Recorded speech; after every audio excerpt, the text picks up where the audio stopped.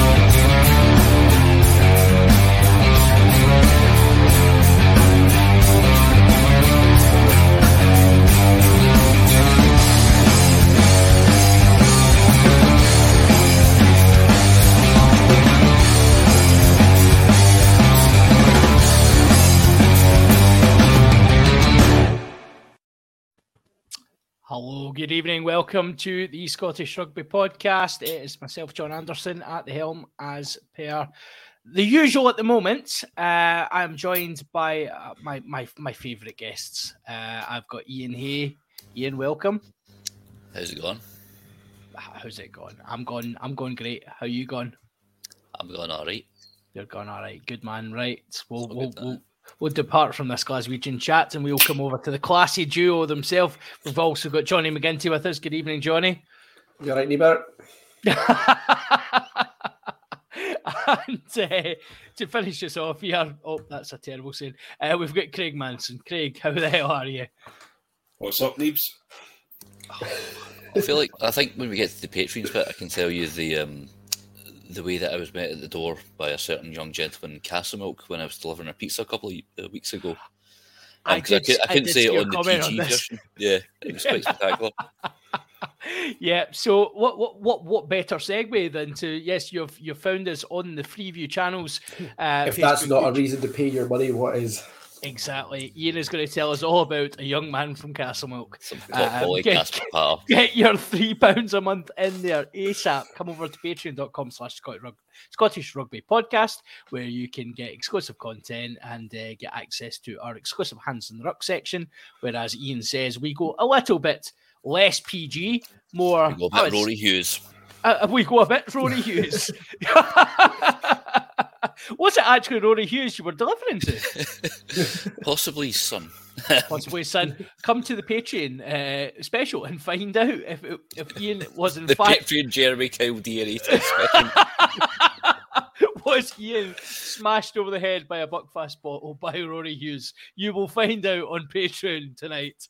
The guitar player from a band we toured with once said to me, "Do you think I'm a mink because I'm from Castlemilk?"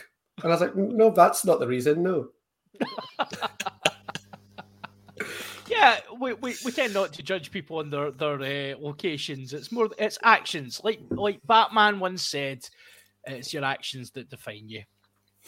So, yes. But did he do it in the voice? Well, did Rory Hughes do it in the voice, Ian? That's what we really all want to find out. For those of you what is the question?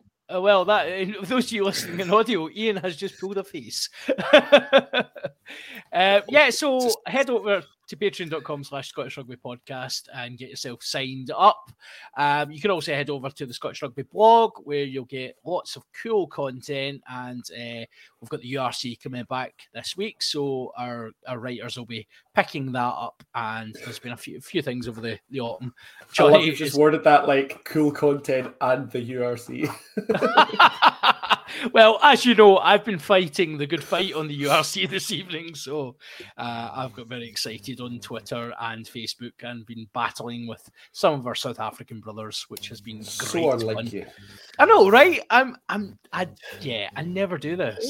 I mean, who'd have thought that Anderson and South African rugby fans could be such a hotbed of confrontation? I know, right? Such shy, retiring types all around. Honestly, has Martin Mascotti been DMing you yet?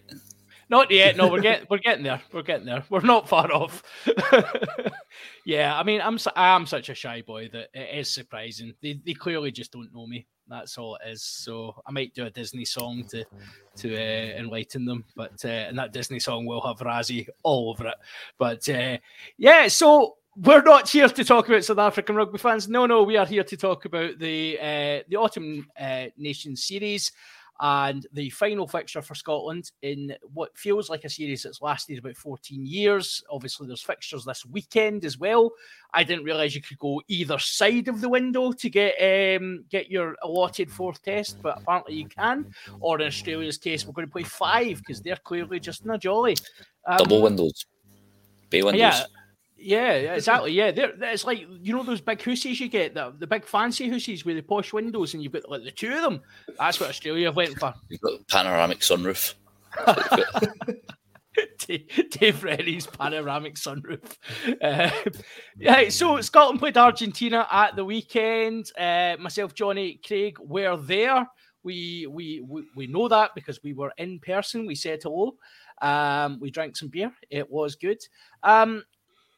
I'll come to you first, Johnny. Atmosphere at Murrayfield, decent crowd, decent sellout.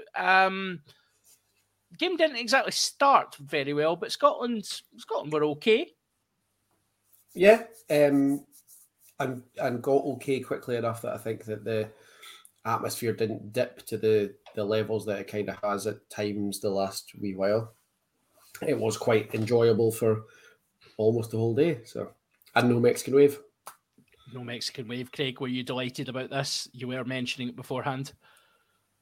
Yes, I had a standby pint of my produce sitting ready to throw over anyone that had a Mexican wave thought. But that was. Sorry, when you say your produce, do you mean like you were at a festival? Yes, you want me like to say watching Daphne and Celeste at Reading. Yeah, so for those of you that don't know, Craig has a little bit of a bee in his bonnet regarding people going to the toilet at the rugby stadium. Johnny suggested he may have a clicker and shout kind of baseball style. Yeah, honestly, if you're sitting beside it's like sitting beside a baseball umpire. Every time someone gets up, he goes, "That's one."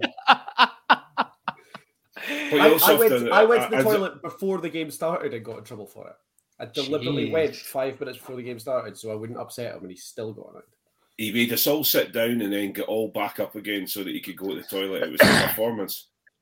I'm a showman, Craig. Well, that's what it was. Speaking of showman, there is no better place to start on this weekend's game than Finn Russell himself, Ian. Pulling out the full Finn Russell repertoire, had a hand in all 8 tries that Scotland scored. Where do we start? I suppose at the start, it was. I mean, it was the Finn Russell show, wasn't it? It was everything that you hope to see from him. Obviously, with Argentina going down to 14 men, it just means there's more space for him to exploit and use all his bag of tricks. And there was every single one, wasn't there? There was the pump fake, there was the running out of space. You know, he would do that, find the outside shoulder, then flip from either hand. And then, of course, towards the end, there was the poke through for a try. It was consummate Finnness.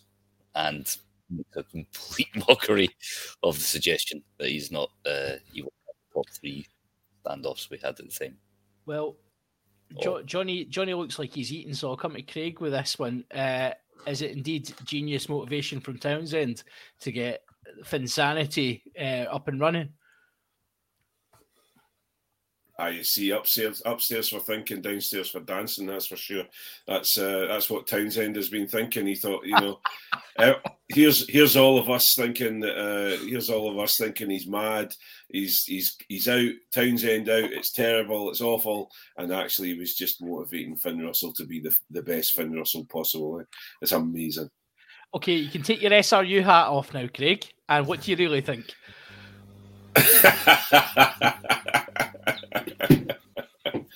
I think Finn was just I can't say exactly what he was saying to Tooney until the Patreon comes on, but as far as I'm concerned, I'm sure he was just saying to Tooney that maybe he had made a mistake in letting him stay in France, and look what I can do, Dad, look what I can do. Can you see me, Daddy? Can you see me? That's exactly what I was thinking. Yeah, I mean, Johnny, it doesn't help Gregor's case, really, doesn't it? It's one of those awkward situations where it's a results-driven business, and ultimately Scotland have got a very good result. But Finn Russell absolutely just tearing trees up. And he done the same against the All Blacks as well. He was very, very, very good against the All Blacks. Him coming back in and then almost having that press conference after of Finn's now the man in charge. Finn was always the man in charge. Come on, guys, seriously. Yeah. And I might have bought it's a motivational ploy from Tooney if this was a one-off. If he hadn't left Adam Hastings out of the Six Nations for basically absolutely no reason, if he hadn't sent Finn home for having an extra beer for basically absolutely no reason, if he hadn't shown himself to have a consistent and horrendous track record of just woeful man management, I might accept it. But it's happened too much too often for me to think that this is his grand plan. I think he's just not very good at management. Essentially. He's not very good at his job. Craig, Mike Blair said some interesting things after the game as well. Mike Blair's response to the Finn Russell show was to remind everyone that Blair Kinghorn had the most assists in the Northern Hemisphere last year, which seemed a bit silly considering nobody was talking about Blair Kinghorn. Why? Why were they not talking about Blair Kinghorn? He created. I think that's probably what Mike Blair was thinking, to be honest. He created the last try. He was immediately when he came on. He created a try. Of course, why are we not talking? I think there's a difference between creating a try and passing to a person to score a try. Yes, we have and to he get created past a try. It was wonderful. Is Blair going to double down on the Kool-Aid?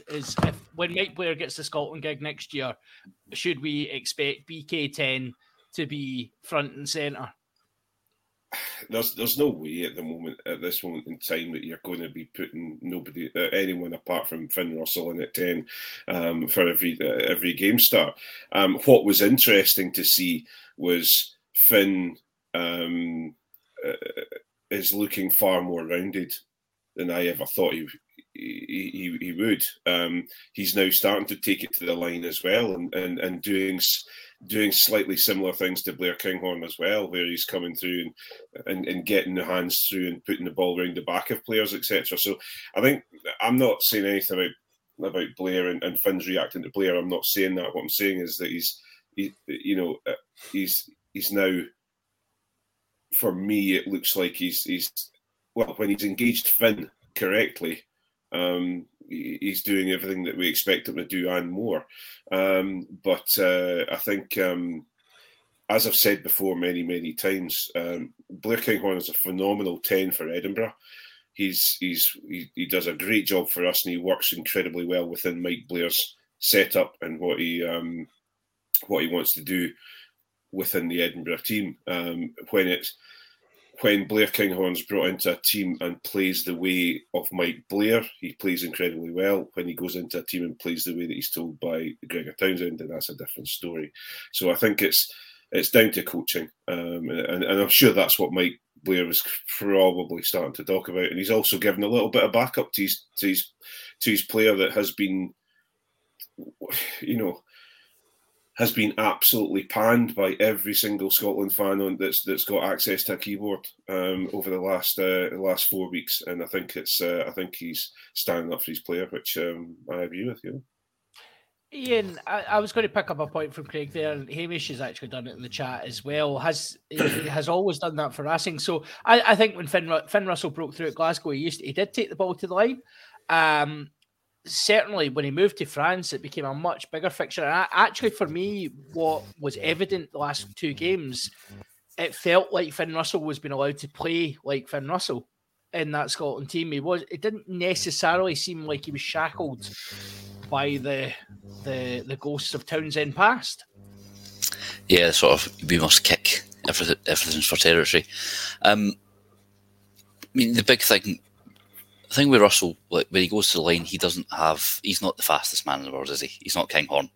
You know, if you could put Kinghorn's pace into Finn Russell, you would have like the most phenomenally destructive rugby player the world has ever seen.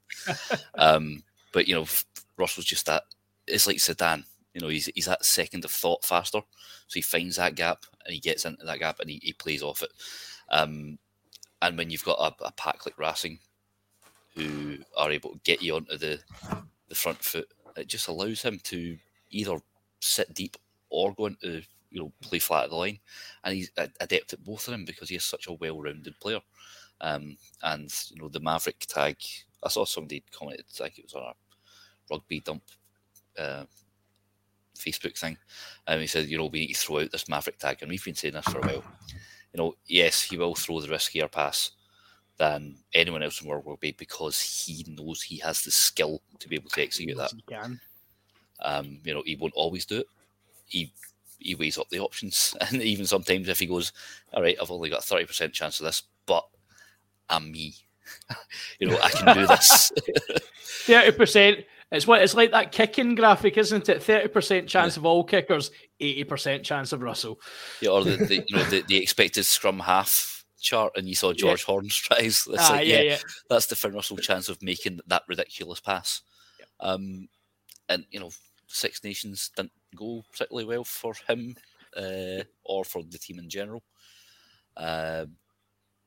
Possibly some Lions fatigue, but he's looked back on form, which is why it was so ridiculous that he was told he wasn't getting picked because of form. And you know, I mean, you just look at the 2 games. I mean, defences are terrified of him. They don't know if they want to rush him or drift or what. They don't know what to do. And it's not because he doesn't know what he's going to do. He knows, like, he's got 8 options at a time, doesn't he? And he knows he can pull them off. It's just like, they're like, right, what can we second guess to try and stop him? And it's allowed Tui Pilotu, who obviously I've been quite critical of the fact he's playing 12 when he's not a 12. But, I mean, it's just, I mean, obviously they've played together a couple of times, Six Nations. But what it's allowed Tui Pilotu to do is just think about his run. He doesn't have to worry about anything else. So, like, he picks a run and Finn Russell will find him. Johnny, you were going to come in there? I was going to say that I kind of have to agree with what Hamish is saying in the comments about he has been better and he's been a more rounded player since he went to Racing. And as much as I love Glasgow, I have said this a few times. I think it was true of Johnny Gray when he went to Exeter as well. Quite a few of Scotland's players have left the Scottish pro teams, gone to more competitive leagues with better players around them, and have got better because they're then able to work on other stuff because they don't have to do the level of work that they have to do to keep the Scottish teams competitive. Like Johnny Gray's tackle completion was ludicrous at Glasgow. My favourite Kevin Miller stat ever is that more people walked on the moon than evaded a tackle from Johnny Gray in the Pro 14. But all he ever did was tackle, because he was carrying the weight of that for the entire Glasgow team. When he went to Exeter, he's surrounded by, if we're being perfectly honest, as a team that won the Premiership of the European Cup, he was surrounded by better players. He wasn't relied on to do that as much. He was able to work on other things. I think the same's happened with Finn. And, you know, the more that more Scottish players go to that sort of different atmosphere, different setup, the better they seem to get. Anyone who does that, who goes away to the Prem or the top 14, comes back being able to work in different areas of their game because they're not carrying the weight so much as they are in the pro teams in the URC. It's what we've always said, Craig, isn't it, about actually the Lions tours as well, and seeing Scotland get represented in Lions tours. Surely that has an impact on just seeing better players and seeing how people prepare, because we know the guys talk to each other in these camps. Obviously they do. So do you agree with that sentiment? Sorry, my broadband's playing up there. Can you ask the question again? I missed. Yeah, of course. Yeah. So players. Johnny's saying players going to better clubs, but also we've said that about the Lions as well, and Scotland having decent representation in the Lions. Surely, do you think Finn Russell and others have benefited from that? It's a difficult one because you need to look at people like Hugh Jones and things like that have gone away and haven't. Maybe not got the chance, probably, to shine at a club. He did okay at Harlequins, but he was playing out of position and things like that as well at Harlequins. So it was a little bit different, I suppose. But I certainly, you look at Matt Scott. Matt Scott was on fire when he left Edinburgh, and he has been. Well, he's a Premiership winner now, and he's played very, very well for Leicester. Hastings has blossomed down at Gloucester. He's done incredibly well. What I'm more worried about is I am concerned that Scotland's becoming more and more of a closed shop, and we've got we're bringing in players from other areas to play in our teams, but are we dulling them down? And that's quite an interesting question, I suppose, if I say so myself. But I think, I would definitely agree with the opening up players' eyes and seeing. But it depends on the player, I guess. It depends on the player. Well, speaking of dulling down and opening players' eyes, shall we come on to the big talking point of the first half, Johnny? Red card for Argentina. So I was thinking when you said speaking of dulling down, you were going to refer to me straight away. Not at all, Ian. Not at all. So it's been funny, hasn't it, actually, the debate online after the red card, which...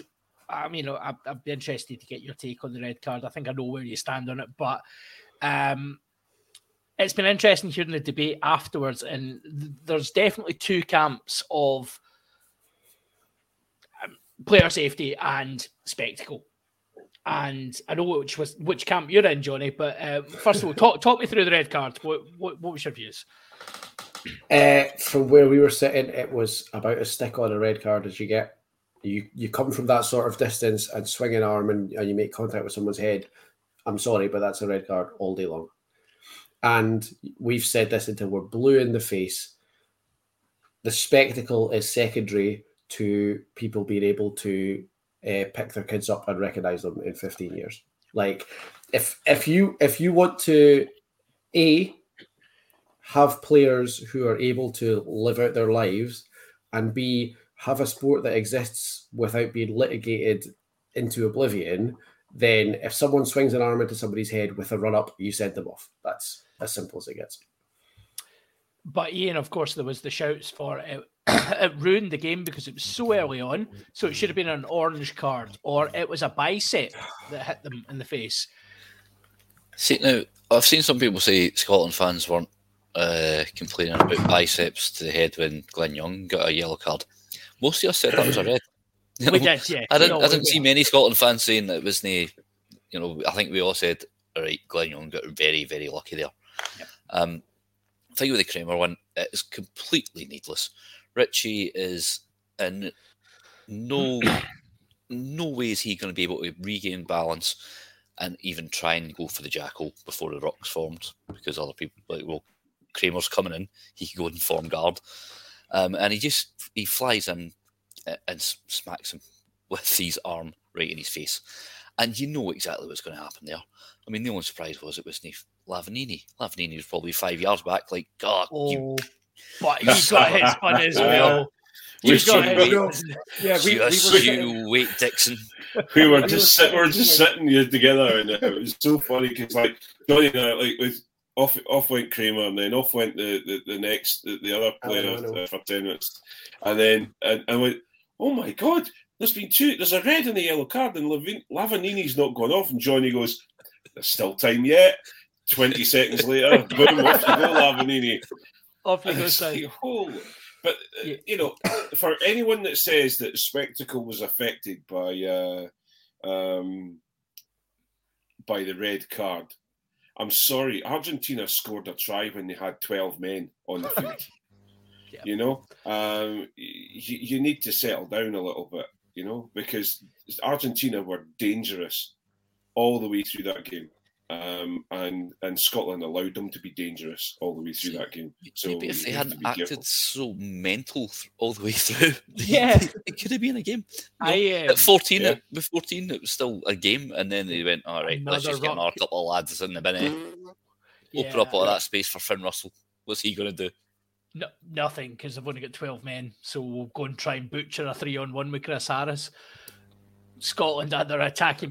The red card was a really funny one in terms of so we were directly kind of behind it, if you will. So Jamie Ritchie's backside was to us, and the play moved really fast on for it. I know it was a dream. It was absolutely fantastic, but the play moved on, and the guys around us in the stand, I think we must have had a few of the just let the boys play brigade, because as soon as the hit, you could hear the hit from where we were, and I went, they're going to come back and look at that. That's a red card. And they're like, what's a red card? There's nothing there, nothing in it. It's just cleared them out. Blah, blah, blah. And it comes up on the big screen, and the boy's like, I mean, he's cleared them out a wee bit high. It's just a yellow. It's like, no, he's smashed them in the face. He's taken an opportunity. It looked to me like Kramer's eyed him up and went, here's an opportunity, get a shot in on my opposite man, the Scotland captain. Let's go and get a shot in on him. And he's just come in and absolutely banjoed him. And for a professional rugby player to think you get away with that in this day and age is utterly madness. However, the refereeing this tournament has allowed people to think that again. And this is back to where we are with World Rugby's insane directives. Is one of Jamie Ritchie's greatest plus points the fact that he's got a face that you really want to smash with your arm? Because that's twice now that someone's gone, I'm going to smash his face, and got a red card. And the thing is that Jamie just goes, brilliant, do it. Aye, bring it on. I mean, smash me in the face, let's see what happens. Go for this side. This is my good side with the metal plate in it. I was going to say, I think his cheekbone's still made of plate and metal, isn't it? Yeah, honestly. But it did change the game. Argentina were dangerous to a certain extent, but I think we all came away from the game in a sort of strange way, thinking, and I don't know if it's the positivity of Scotland cutting loose and attacking relatively well at times, and we'll come on to that in a second, but we all kind of came away from the game, Craig, thinking Scotland would have won even if they hadn't went down to 14/13/12.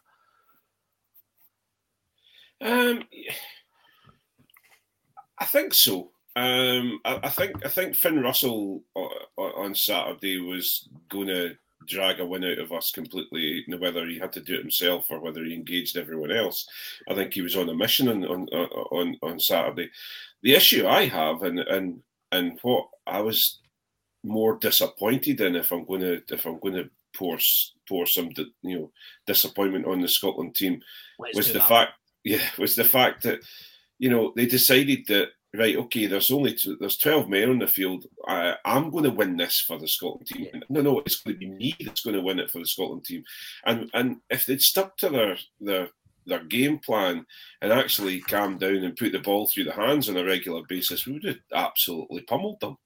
And I just found it very, very. I find it really difficult when teams get to that point where they go, they're down to 12 men. I'm going to score a try. No, I'm going to score the try, and it backfires completely. Yeah, I mean, Ian, Scotland definitely deserved to concede a try when Argentina were down to 12, and whisper it. Jack Dempsey completely at fault for the Argentina try with his Hollywood nonsense. Yeah. Like Craig said, absolutely no need for that. It's one of these few times where that regularly peddled out phrase, trust the process, comes into play. You just take your time because there's going to be space eventually. There was no need for Dempsey to throw that Hollywood pass. That was like Dave Rennie's first season at Glasgow. See, that's the thing about Dempsey. He's a great club player, but I don't think he's an international 9. An international 9, aye. Sorry, 8. I don't think he's an international 9 either, man. That was your big moment and you blew it. That was my big moment. Just totally that was blew like it. Totally Kinghorn trying to fire a miss pass there. You absolutely blew it, mate. Blew it. It hit Johnny in the face. I mean, I think So 25 caps. the only thing in mind. Whoa! Ian, proceed. Order. 25 caps for the Wallabies in a back row, which includes Hooper and Pocock. Maybe suggest otherwise.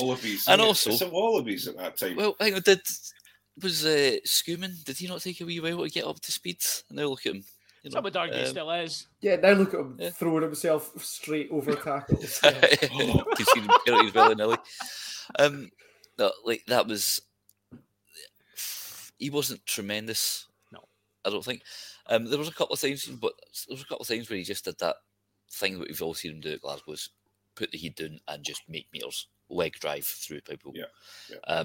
But I mean that was the Townsend play the fastest rugby in the world, offload everything, go mental kind of attitude, and it was completely unnecessary. It was beautifully finished by Argentina, you have to say. But also, I mean, it was such a beautifully Scottish thing that it's like, right, how can we absolutely butcher being 3 men up? How can we screw this up and proper? Why don't we just wait till the 80th minute and then give them the ball? and do this? Yeah. It was spectacularly Scottish, but we got away with it. It's he'll learn from that. we go again. He's such a young lad too, he's such a young lad that he needs to mature a little bit. And Jack Dempsey did screw the pooch a wee bit with regards to that one. However, I do wonder, I was thinking about it afterwards, that number 8s under Townsend, number 8s tend not to be very good. Like Matt Fagerson has been probably the consistent 8 in the Scotland jersey over the last while. And even then, Scotland fans don't think he's very good. Now, we all think he's very good. Like, I'm not badging us in that, apart from idiot features in the corner there. Aye, waving his hands. On the corner, you moron. He's a bit small. With 4 corners. I think you know exactly which corner I was talking about, Mr. Hayes. I was talking about the guy in the corner from Edinburgh who was waving his hands about. Right? So how can anyone seriously I think somebody got a bit hyperbolic. I can't remember who it was. Somebody on Twitter said that Fagerson is in the top 3 number 8s in the world, which is that's bizarre. Conan, Aldrich, Savea, Faletau, Doris, maybe top 10. But Fagerson has proven himself to be international class. Yeah, and I think he actually, even though I thought he played fine at 6, once he moved to 8, I thought he actually got involved more and made more meters. 8's his position. 8's his position. He's not naturally a 6 or 7. He's 8 all day long. Well, I've seen this kind of weird. There has been this switch now to. Where's your blind side? You get your some 6s who are the 5-6 Courtney Laws, the Toji blend, but then you also get your smaller 8-6s, sort of like standard, or Super 6 Ryan Sweeney, or now Fagerson. You just mentioned Ryan Sweeney in the same breath as CJ Stander and Matt Fagerson. Exactly. We saw that. I'm sure he'll be delighted about that. Say, watch this space. That's it. Yeah. A nuggety wee 6-8. I think it's Simmons as well. I think he's played 6 a couple of times. Yeah, it makes sense as well. I think it's fair to say, right, we're obviously hammering a wee bit on Jack Dempsey here, and I think it's justified. I don't necessarily think. It's a love affair over, John. Not at all. I don't think he was. I don't think he was great at the weekend. John's fine. He's got his tenor now. I don't think he was great at the weekend, but I think he has shown enough over this autumn series that he is a very valuable addition to the Scottish team. And again, it's that unseen work that Ian's mentioned. Those he didn't get the yards that we don't necessarily we need that. We need that in our back row. So particularly if Hamish Watson's decided he's not going to be very good anymore. We don't have any, bold. I know Ian's pulling faces at me. You can't. Can't say. That's like. Can't say that. You can't say that. I think you'll find I have just said that. Deal, boys. Oh my word! Mish has never come back from South Africa. I think John could be hanged for treason for that. It really is. It's like there's going to be some sort of monument that you walk in Glasgow that you walk past and spit on, like the heart of Midlothian. That's built for John Anderson.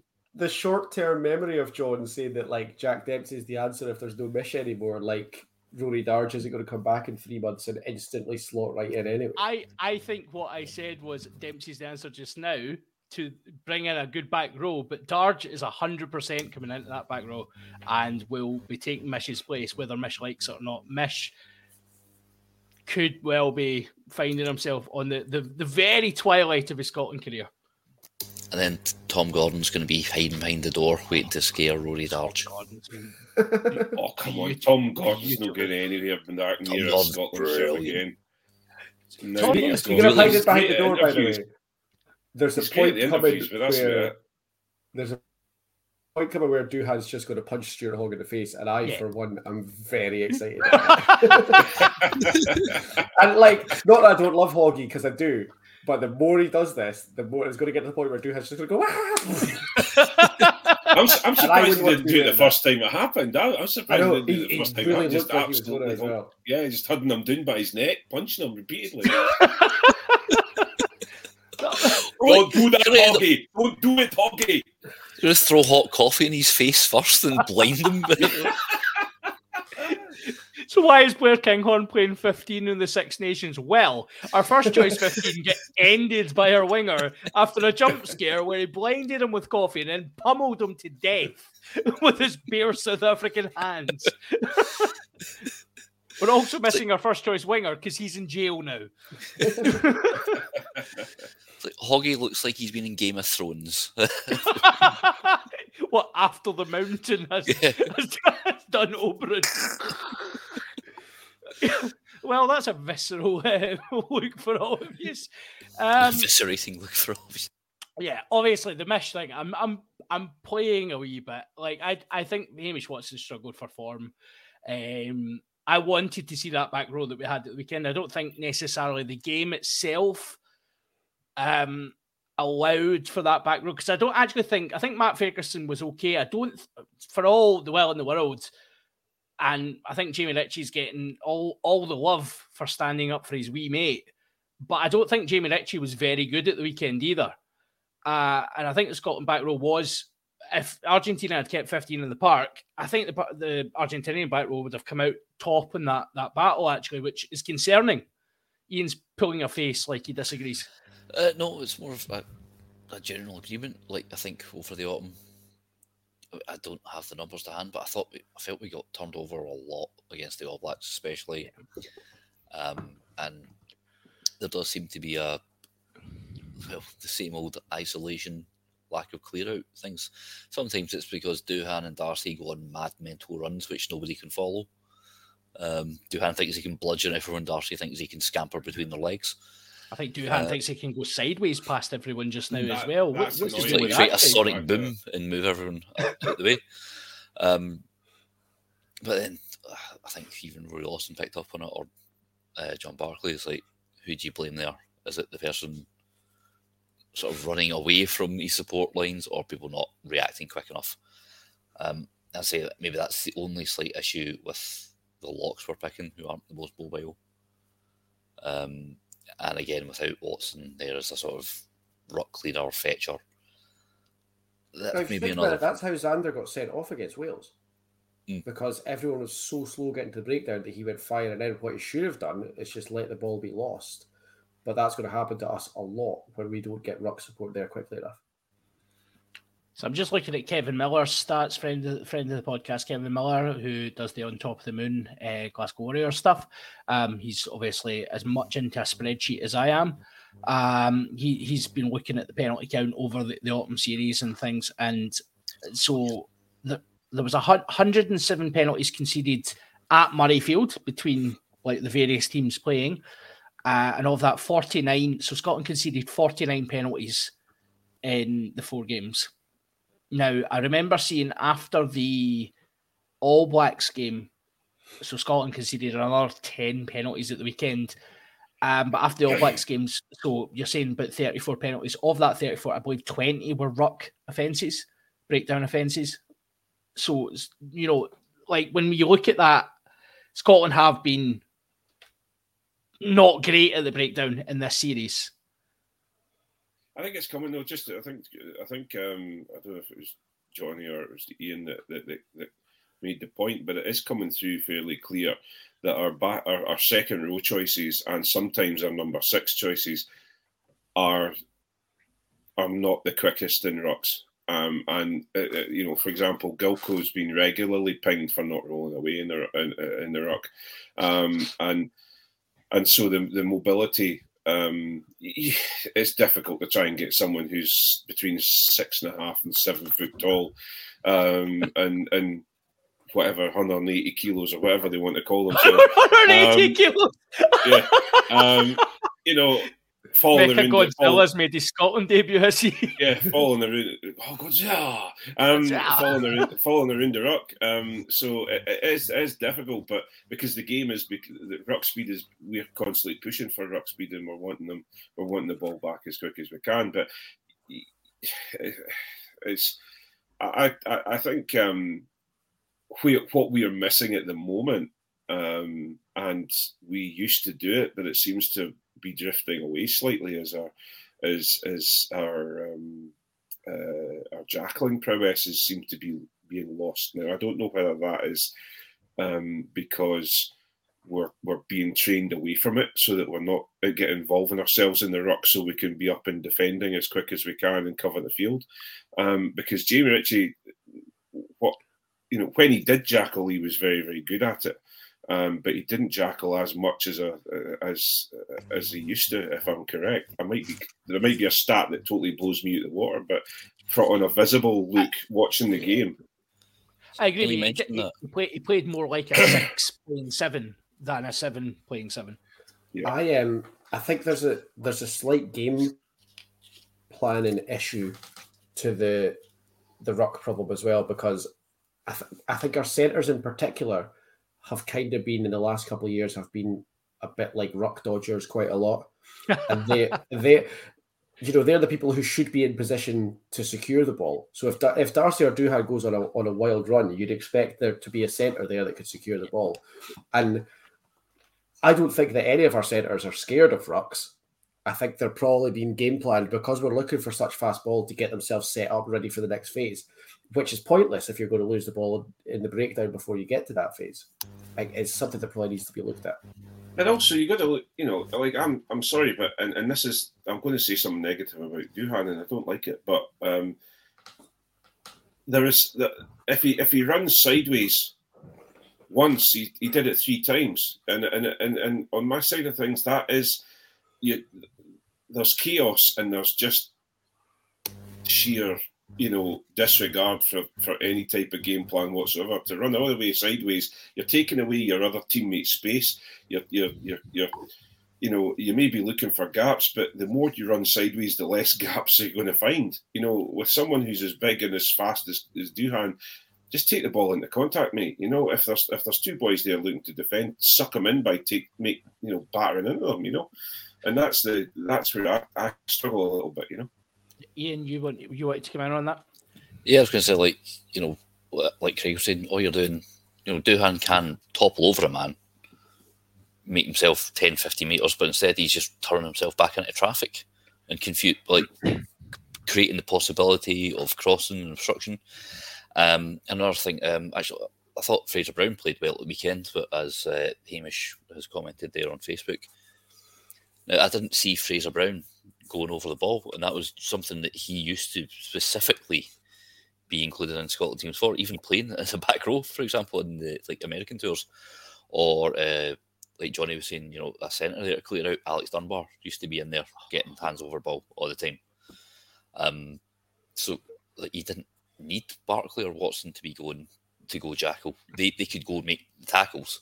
They'd like scamper about, hit the person, and then Brown or Dunbar would be in straight over the top of it. So let's move away from the back row just now. We've actually touched on centres. Let's talk about the centres just now, Johnny. Tuipulotu and Harris at the weekend, with Cameron Redpath coming off the bench. There's obviously a lot of discussion in Scotland and beyond regarding that 13 jersey in particular, but actually I think both jerseys are up for debate. How do you think the centres went at the weekend, and who would you like to see in the 12 jersey come the Six Nations? I am very, very close to being on board with Tuipulotu. What Ian said earlier is bang on. Having Finn in the team has given him a whole new lease of life, but actually the 2 games before Finn, he had 2 really good games with those as well. I think he's put down 4 really, really solid performances at 12. And, it's not somebody who's played a lot. And he has been really, really good. I think Harris is on slightly more of a sugary peg than he was before. He's not the test standard Lion that he was 18 months ago, I don't think. I don't know why not. I don't know what's changed, but he is still the defensive leader that we need. I'm almost on to Tuipulotu and Harris as our centres for the Six Nations. Cam Redpath was good when he came on this week, but I had a lot of problems with him in the Fiji game. I think he believed his own hype because there were people before that Fiji game said, "Oh, Cam Redpath's what we've been waiting for. He's the one," and he was, I think, pretty disappointing personally. I would go a step further. I think Redpath done okay when he came on. However, I think Cam Redpath is similar to what we were saying in the stand against Fiji. Actually, I think Cam Redpath seems to think that he's four stone heavier, and I don't know what it is about. So he's obviously come into the Scotland team as a distributing, kicking option, able to play passes, second distributor, etc., etc. And that's how he played against England in that game that we all remember. He's come into the team and he seems to be desperate to crash ball up. And for me, is that a failure of coaching? Is he being told to do that, or is he taking that upon himself? Because he's not a crash ball 12 and never will be for all the will in the world. He's not that type of 12, and that's almost in his positive that he's not that 12. But he seems to be playing that well. So I came into the series wanting Redpath to be very, very good. I'm now very much sitting here going, well, actually, Tuipulotu and Sam Johnson play very similar rugby. I think that's the 12 Scotland need. One of them. I think it's absolutely bonkers that we didn't see any of Rory Hutchinson. That's a massive, massive point. Well made. And yes, there's been It's difficult though, because if you look at Northampton Saints, and you look at where Cammy Redpath's playing at Bath, like Cammy Redpath ever since he moved from Sale to Bath has been a revelation, and he has been a very, very good player up until he picked up his injury that then forced him out after the end of the Scotland-England game. He was a far better player at Bath than he was anywhere else. And I think the Hutchie has a beautiful gait on him. He's got a lovely pass on him. He comes on and breaks lines really, really well. The problem is that's within the Northampton Saints setup. Also, their defence isn't very good at Northampton Saints. And so, they seem to be at a situation where when they want to play, they play as a sort of, we're going to win by scoring more tries than you do. And it's the same with Harlequins. So I think you have to. There's something about Hutchison that's not lighting Tooney's fire. Now, obviously, we can all sit here and go, well, Tooney's really right about all of the things, isn't he? Because he's quite obviously he's got his finger on the pulse with that. But I think I'm a bit still on the fence with Tuipulotu. I think I was more convinced by Tuipulotu on Saturday than I've ever been. But I still like Cammy Redpath, and I think I would like to see more of him. Six Nations tomorrow, Craig. Six Nations kicks off tomorrow. Who do you put in the 12 jersey? Well, currently, right now, because of game time, etc., and what we've seen, I think it's going to be Tuipulotu that's going to start. But who would you want in the 12 jersey? I would like to see more creative play, so I would like to see Redpath brought in a little bit more. But then of the four centre options, who do you think is the heaviest? Chris Harris, potentially. Of the 4-12 options. Oh, the 4-12 options. So, Tuipulotu, Redpath, Johnson, Hutchinson. Who do you think is the heaviest? You would imagine Johnson, wouldn't you? I'm going Johnson's heaviest. Sammy J is 10 kilos heavier than Tuipulotu and 20 kilos heavier. I mean, Tuipulotu's a pretty stocky little gent as well, isn't he? So that's surprising. But Sammy J is a wee bit taller, I think, and also a very little bit, yeah. And I don't know if you saw the Warriors picture of them like on the pitch together. Yeah. So Sammy G's kicking about just a sleeveless number. Shorts, mate. Yeah. Tuipulotu's kitted up like an Arctic warrior. So the other centre position, Ian, obviously, Chris Harris has come in for a lot of flack over the weekend. Again, seems to be most fans, we know fans have their opinions on these things.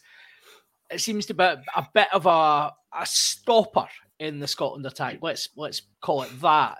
There was one moment in the game at the weekend where, almost butchering a 3-on-1. Darcy Graham, he owed him a pint after that for sure, because Darcy Graham has rescued him from that one. So if Harris, do you think Harris is still the choice? And if not, who? The thing with Harris is it's the defence quality. Now, it's like against the All Blacks, like the first time I watched, obviously, I had to bolt at half time and go to work. But I remember in the first half thinking, he's not touched the ball in attack. He never, I don't think, at any stage did he get involved in attack, Chris Harris against the All Blacks.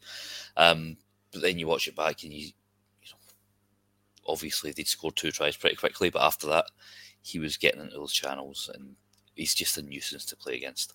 Yeah. John, you and I were saying during the Fiji game yep. how much messier that would have been if Chris Harris hadn't been there, because he was up like a shot in the 13 channel and drifting everyone back inside. Like there's no way that Fiji attack was getting past him ever. No. The problem that they had was that he was driving attackers back inside where they were hitting contact and then making 5 or 6 meters, and then he was having to come back round to defend the gain line again. But he shut down every single, like the speed he came up with was incredible. And I don't know, I've not watched it back the Fiji game, so I don't know how much of it you saw on the TV. I have, and you're absolutely. The speed that he was coming up in the outside channel was unbelievable. Yeah. There's a section in that first half that we picked out, and I've mentioned it a couple of times in the pod, that there's three consecutive situations where he has come out the line, stepped in, blocked the channel, pushed him back inside, repeat. And it's a masterclass in defence. And there's nobody that's doing that. Nobody else is going to do that for Scotland. Mark Bennett, Ian? I'm not getting enough defender, but without that same reading, obviously better in attack. We all know what Mark Bennett's best thing is. The fact he can, he can jump past people in a phone box. Yeah. And I love Mark Bennett, but then it's all about balance, isn't it? So do you take out Chris Harris and then put in Jones or Bennett, who we know are lethal runners, but then they are not going to be able to shut down counter-attacks the way he can. So with the view that we're not getting out of Rugby World Cup group this time anyway, would it be advisable to just go out and enjoy ourselves and actually have Hugh Jones in the 13 shirt? Nah, we can beat one. We can beat one of them. As long as we beat one of them, that's fine. And you know who one of them, I mean. Yeah, I'd particularly prefer to beat Ireland, I think. I don't know. After today, I would be really inclined to want to beat South Africa. Nah, but, I think we'll get on to Hansen Ruck certain Former Scotland coach. Oh, that was fabulous. Yeah, we will get on to that. We are fast approaching the hour now. So let's just wrap up the autumn quickly. We'll do a proper sort of in-depth look at it in due course. But Johnny, two wins out of 4. A close defeat to Australia. Obviously a circus around the Scottish team, but all's well that ends well, right? The stuff that happened off the pitch gives me much more cause for concern than the results or the performances. Australia was kind of what I expected. I thought it could have gone either way. On another day, we might have won that. The All Blacks' performance was much better, I think, than anyone expected. The other two, I was pleased to win the Argentina game because that was a real banana skin. The Fiji one, as much as we didn't play well, was a bit of a formality. Whatever is happening in the camp needs to be sorted, and it needs to be sorted quickly because way too many headlines for the last month were not about the games, and that's a problem. Craig, what's your takeaway from the autumn? I can only echo Johnny, to be honest with you. I think there's still question marks over some of the senior players, the players that have been there a long time. I certainly, there's certainly players there that, that have had a difficult autumn nations. There's also players that have come back into the squad that you may have written off, have had fantastic autumn nations as well. So take about Richie Gray and Fraser Brown, the really, really fantastic games. Finn Russell's been... But the problem I have, when everyone's turning around and going, see, Finn Russell should have been there all the time. Now, I totally agree. I think he's been absolutely majestic for the last 2 games, and he helped Scotland win those games. In fact, he was the linchpin. But he hasn't been given the full 4 games. And as we know with Finn, sometimes he can have a quiet game. And so, to really put doubts away from everybody's minds, he needs a run of 4 games to go, actually, look at me, I can run this completely and utterly and 100%. Now, I'm not a doubter, I think he can, but, there is that out there. But I think the big look back about the autumn nations now is the SRU's communication process and how they manage both the lead coach and the players and their own self as well. Ian, you get any more to add to that? Not well, maybe a couple of things. No, it was very. It's one of them. It should have been better. It could have been better. Spanking Argentina has put a nice gloss on it. Particularly, seeing as how close we ran them in the 3-test series over the summer. But again, too much drama. I thought once he stopped moaning about his haircut, I thought Stuart Hogg looked back to being in pretty good form. Darcy Graham was just phenomenal. We've not even talked about Darcy. Yeah, I think last week I said I looked at the stats and I was like, look, man, he's going to end up becoming the top of the Hoik, if not at least the top of Scotland's, at least top of Hoik, if not Scotland's top try scorer. And I think Jamie Leigh said at the start of the weekend, 12 tries in 9 games across all competitions. 170 metres made at the weekend. Yeah, it's obscene. I mean, 12 tries in 9 games. I think he's Will Jordan in Super Rugby. Yeah, again, I mean, this is one of these guys that once he lends a wee bit more tacticalness, he's still only 25. Yes, he's going to be. He's already lethal. He's going to just be bloody terrifying. So I think there's a lot of positive takes from the backline stuff, and I think the pack did all right. I don't think we didn't get hammered in any scrums. The line out was a bit shaky first game or two, wasn't it? But, yeah, once you get, that was the thing with bringing Richie Gray back, was to sort that mess out. I nearly said a swear. We're almost there, Ian. We're fast approaching Patreon. Otherwise, it's a sort of B- C kind of report card. We wanted 2 out of 4. It could have been better. There's certain positives, but it's the same old things with the negatives. I'm not going to repeat what you guys have said because I actually agree completely with absolutely everything that's been said. I'm, believe it or not, going to finish on the positive, but also slightly a negative. My takeaway from the autumn, the Siobhan Catkin tribute on the 8th minute. Again, massive work from Alan McDonald and also Ian Wallace getting involved in it as well, really promoting this across all the channels that they've got access to. And again at the weekend there was a lot of people up and clapping. Little bit unfortunate that Scotland were attacking at the time, so it was kind of usurped a wee bit by that, but that was inevitably going to happen over the autumn. But for me, it was really disappointing. And that we've got that protest that's been going to protest. We'll call it what it is. It is. It's a stand-up. It's a memory for Siobhan, but also it is a commentary on the reaction of the SRU to it. We've got, there was lots of people in the crowd around me saying at the time, we've got, a memorial at the start of the game, a minute's silence for former team doctor.